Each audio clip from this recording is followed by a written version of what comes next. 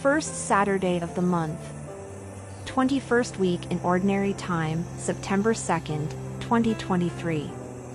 The Young Ambassadors for Christ Gospel Reflection. In the Gospel of Matthew chapter 25 verses 14 to 30, the parable of the talents conveys the message that we should use our abilities and resources wisely, knowing that we will be answerable for how we utilize them.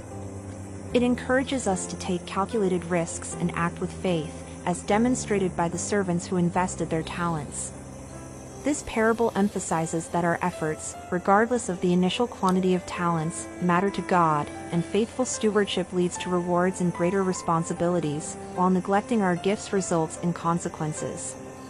Christ is the only answer, always and forever.